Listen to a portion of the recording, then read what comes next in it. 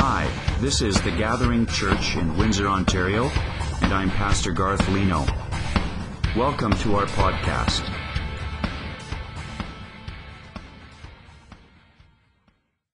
Well, indeed, happy Mother's Day to all. Pick up your free butane torch at the door when you leave. Would you please open your Bible or your Bible app this morning to Hebrews chapter 12. Hebrews chapter 12. I'd like to read the first 3 verses of Hebrews chapter 12 and then pray with you again. I just want to mention, I really like to use the Bible app on my tablet called YouVersion. Many of you have discovered the same app. It's really a great little Bible app. Lets you read the Bible, but it also allows us to upload our sermon notes every week. So you just look for the events feature on your YouVersion app, and you will be able to search for and find our church and our sermon notes for future reference. So let's have a look at Hebrews chapter 12, beginning with verse 1. Therefore, since we are surrounded by so great a cloud of witnesses, let us also lay aside every weight and sin which clings so closely, and let us run with endurance the race that is set before us, looking to Jesus, the founder and perfecter of our faith, who for the joy that was set before him endured the cross, despising the shame, and is seated at the right hand of the throne of God. Consider him who endured from sinners such hostility against himself, so that you may not grow weary or faint-hearted. Let's pray. Lord Jesus, we thank you for all of the moms in our audience today. And we ask you for your richest blessing upon them. When they feel weary and fragile and worn out from parenting, Lord, we pray that you would give them rest and strength and re-energize them for the task of raising boys and girls who honor you. Lord, no aspect of our lives is more delightful and more depleting than parenting. Sometimes the sheer demandingness of life makes us want to buy a one-way ticket to a far-away place. But since that would not solve anything, we ask instead for the Holy Spirit-inspired endurance that we need so we can run the race that has been set before us and run it well. We ask all of this in the strong name of Jesus. Amen. The last cross-country race I ran was well over 40 years ago in a small town in northern Alberta called Athabasca. It was a cold, dreary, wet day in May. But what I remember most about that race is the last 500 meters. I thought I was going to die. My lungs felt like they'd been filled with wet cement. It was terrible. And after that race was over, I hung up my cross-country shoes forever. And it's interesting that the author of Hebrews uses the metaphor of a race to illustrate the Christian life. And a fitting illustration it is. The Christian life is often a matter of endurance, strength, and struggle and difficulty. And so is motherhood, I've been told. Yes, there's victory.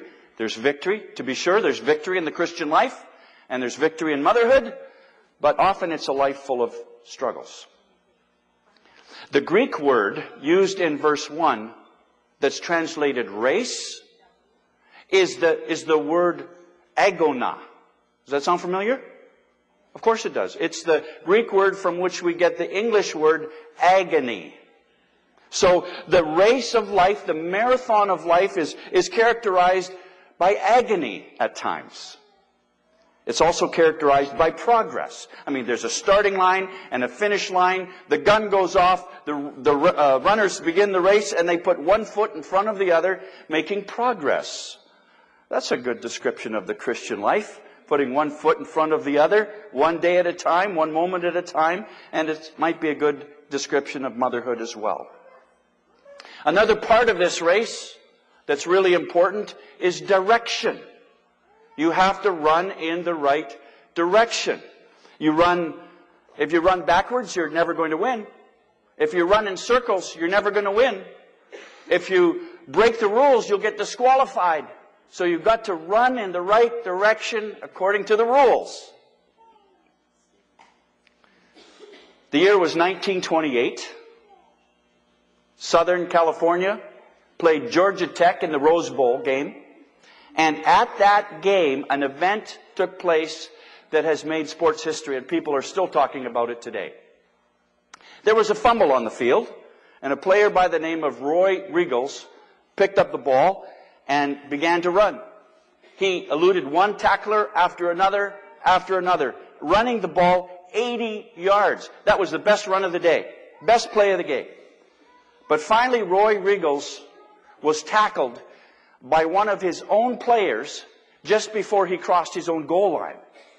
Yeah, you see, what happened was in the melee, in the confusion of the fumble, believe it or not, Roy Riegels picked up the ball and ran 80 yards in the wrong direction. If we don't run this Christian race in the right direction, heading toward the right goal, fixing our eyes on Jesus, we will be disqualified. We're never going to win the race unless we run with endurance, the race that's set before us, and keep our eyes fixed on the goal, heading in the right direction. There's one main point that the author is driving at in these 3 short verses, and it's found at the end of verse 1. Let us run with endurance the race that is set before us. Let every follower of Jesus run with endurance. Let every mother, every father, every parent run the race with endurance. But how? How do we do that? First of all, the text suggests that we could stand on the shoulders of others. Stand on their shoulders. Learn from them. Hebrews chapter 12, verse 1 says, Therefore, since we are surrounded by so great a cloud of witnesses. These families who dedicated their children this morning were surrounded by a cloud of family and witnesses.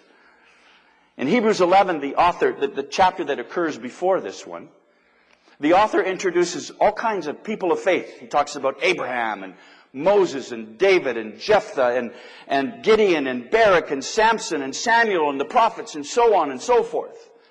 And then in the very next verse, the very first verse of chapter 12, he says, Therefore, since we are surrounded by so great a cloud of witnesses.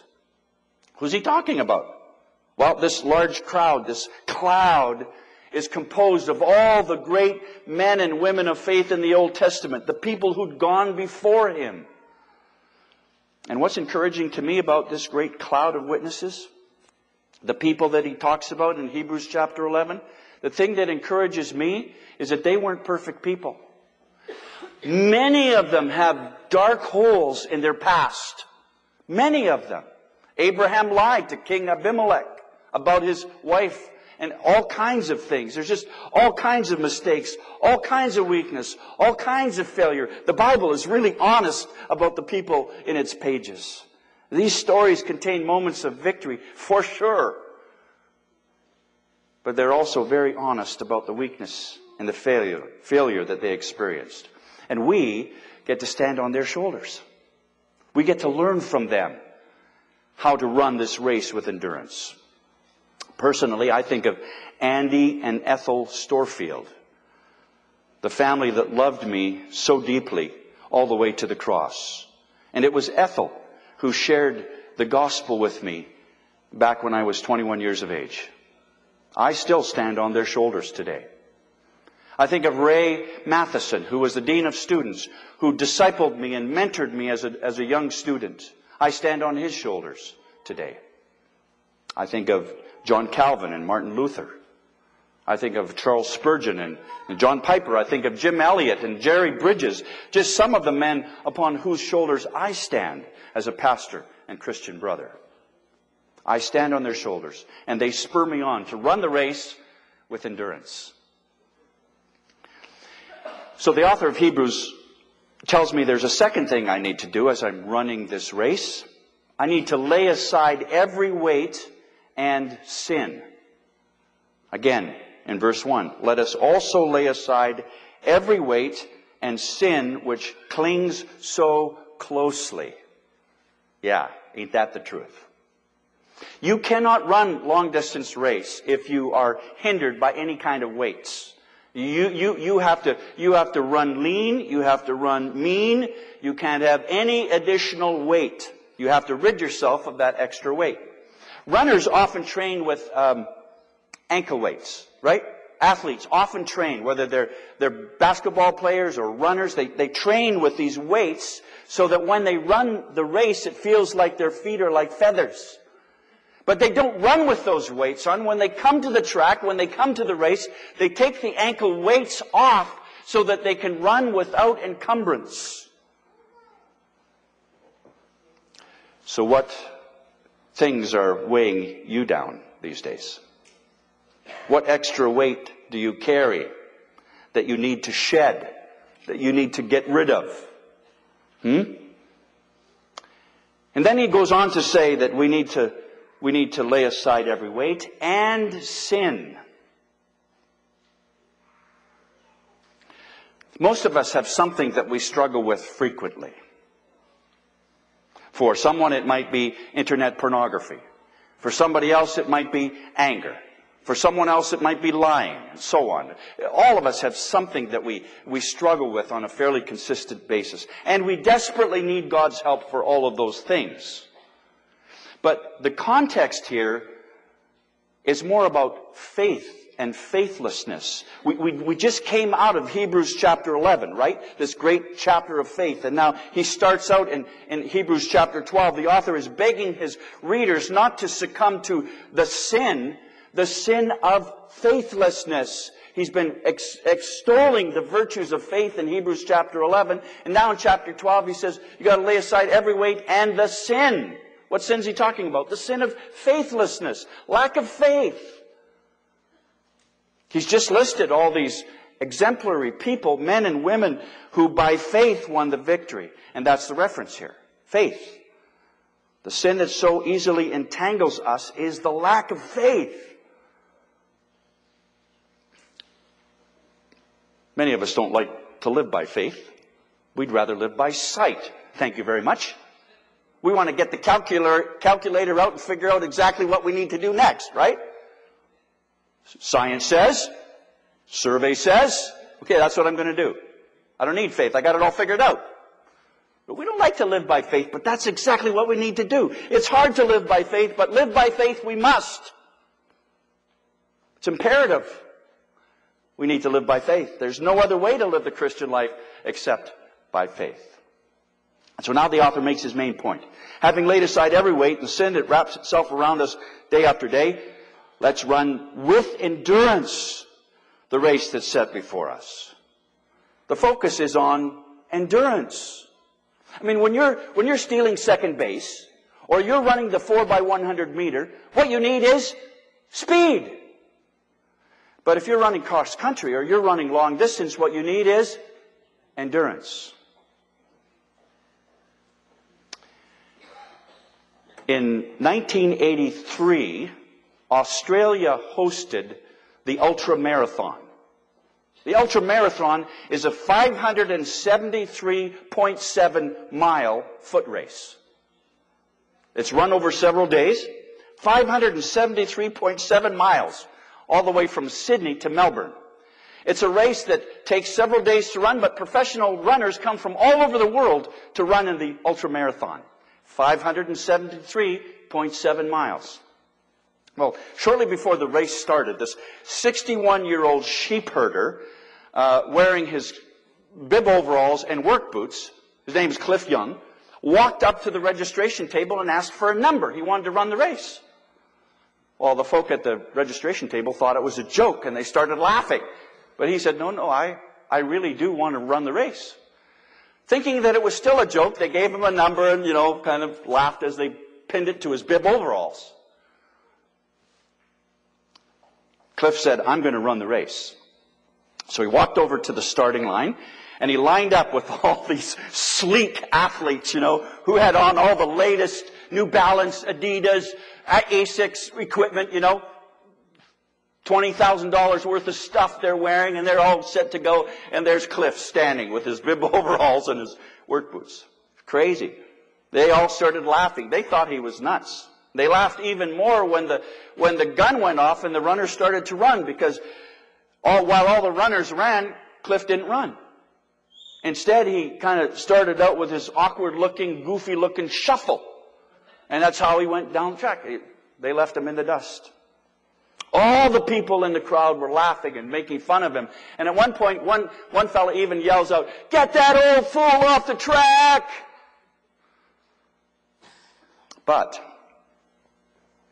5 days, 14 hours, and 4 minutes later, Cliff crossed the finish line.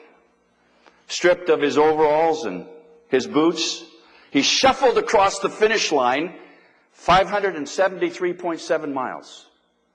And not only did he finish the race, he won the race. He won the race. Can you believe it? He didn't win by a nose. The guy who came in second was 9 hours and 56 minutes behind him. So he didn't just win it by a hair, he won it by a long stretch. You see, nobody ever told Cliff that when you run the ultramarathon in Australia, what you're supposed to do is to run 14 or 16 or 18 hours at a time, and then you sleep for 3 or 4 hours, and you get up and you run another 10 or 12 or 15 hours, and then you sleep. No, sir. Nobody told him that, so Cliff Young shuffled his way to victory without ever sleeping. He persevered for 5 days, 14 hours, and 4 minutes. With endurance, let us run this race. Amen? With endurance. With endurance, let's raise our children to be respectable, godly, caring, compassionate people. With endurance, let's make disciples. And with endurance, let's plant more churches and reach more people. Let's run this race with endurance. How? By standing on the shoulders of others. Lay aside every weight and sin. And thirdly, fixing our eyes on Jesus.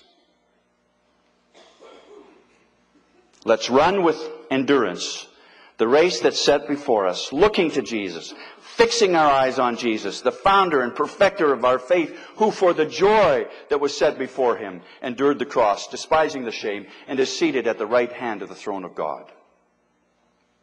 So my attention, Hebrews tells me, my attention, my concentration cannot be simply on the great men and women of faith. My focus cannot only be on those who have impacted my life for Christ. My consideration has to go beyond the people who mentored me and discipled me. I must look to Jesus, who is the author and perfecter of our faith. If you look at others, you'll be discouraged. If you look at yourself, you'll be disheartened. If you keep your eyes fixed on Jesus, you will never be dissatisfied. Because He's the author, He's the founder, and He's the perfecter of our faith. He went before us. He started us out in this race. And He will see us through to the end.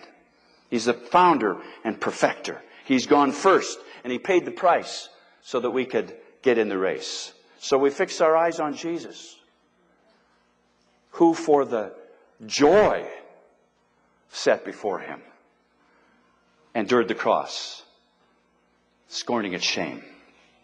There are so many reasons why I love Jesus, but this is one of them. For the joy set before Him, He endured the cross for me. He endured the cross. He despised the shame. He suffered in my place. He laid down His life for me. And that's why the writer says in verse 3, consider Him.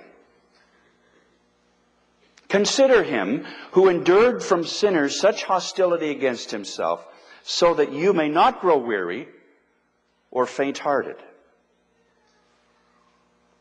Consider Him. Think about Jesus.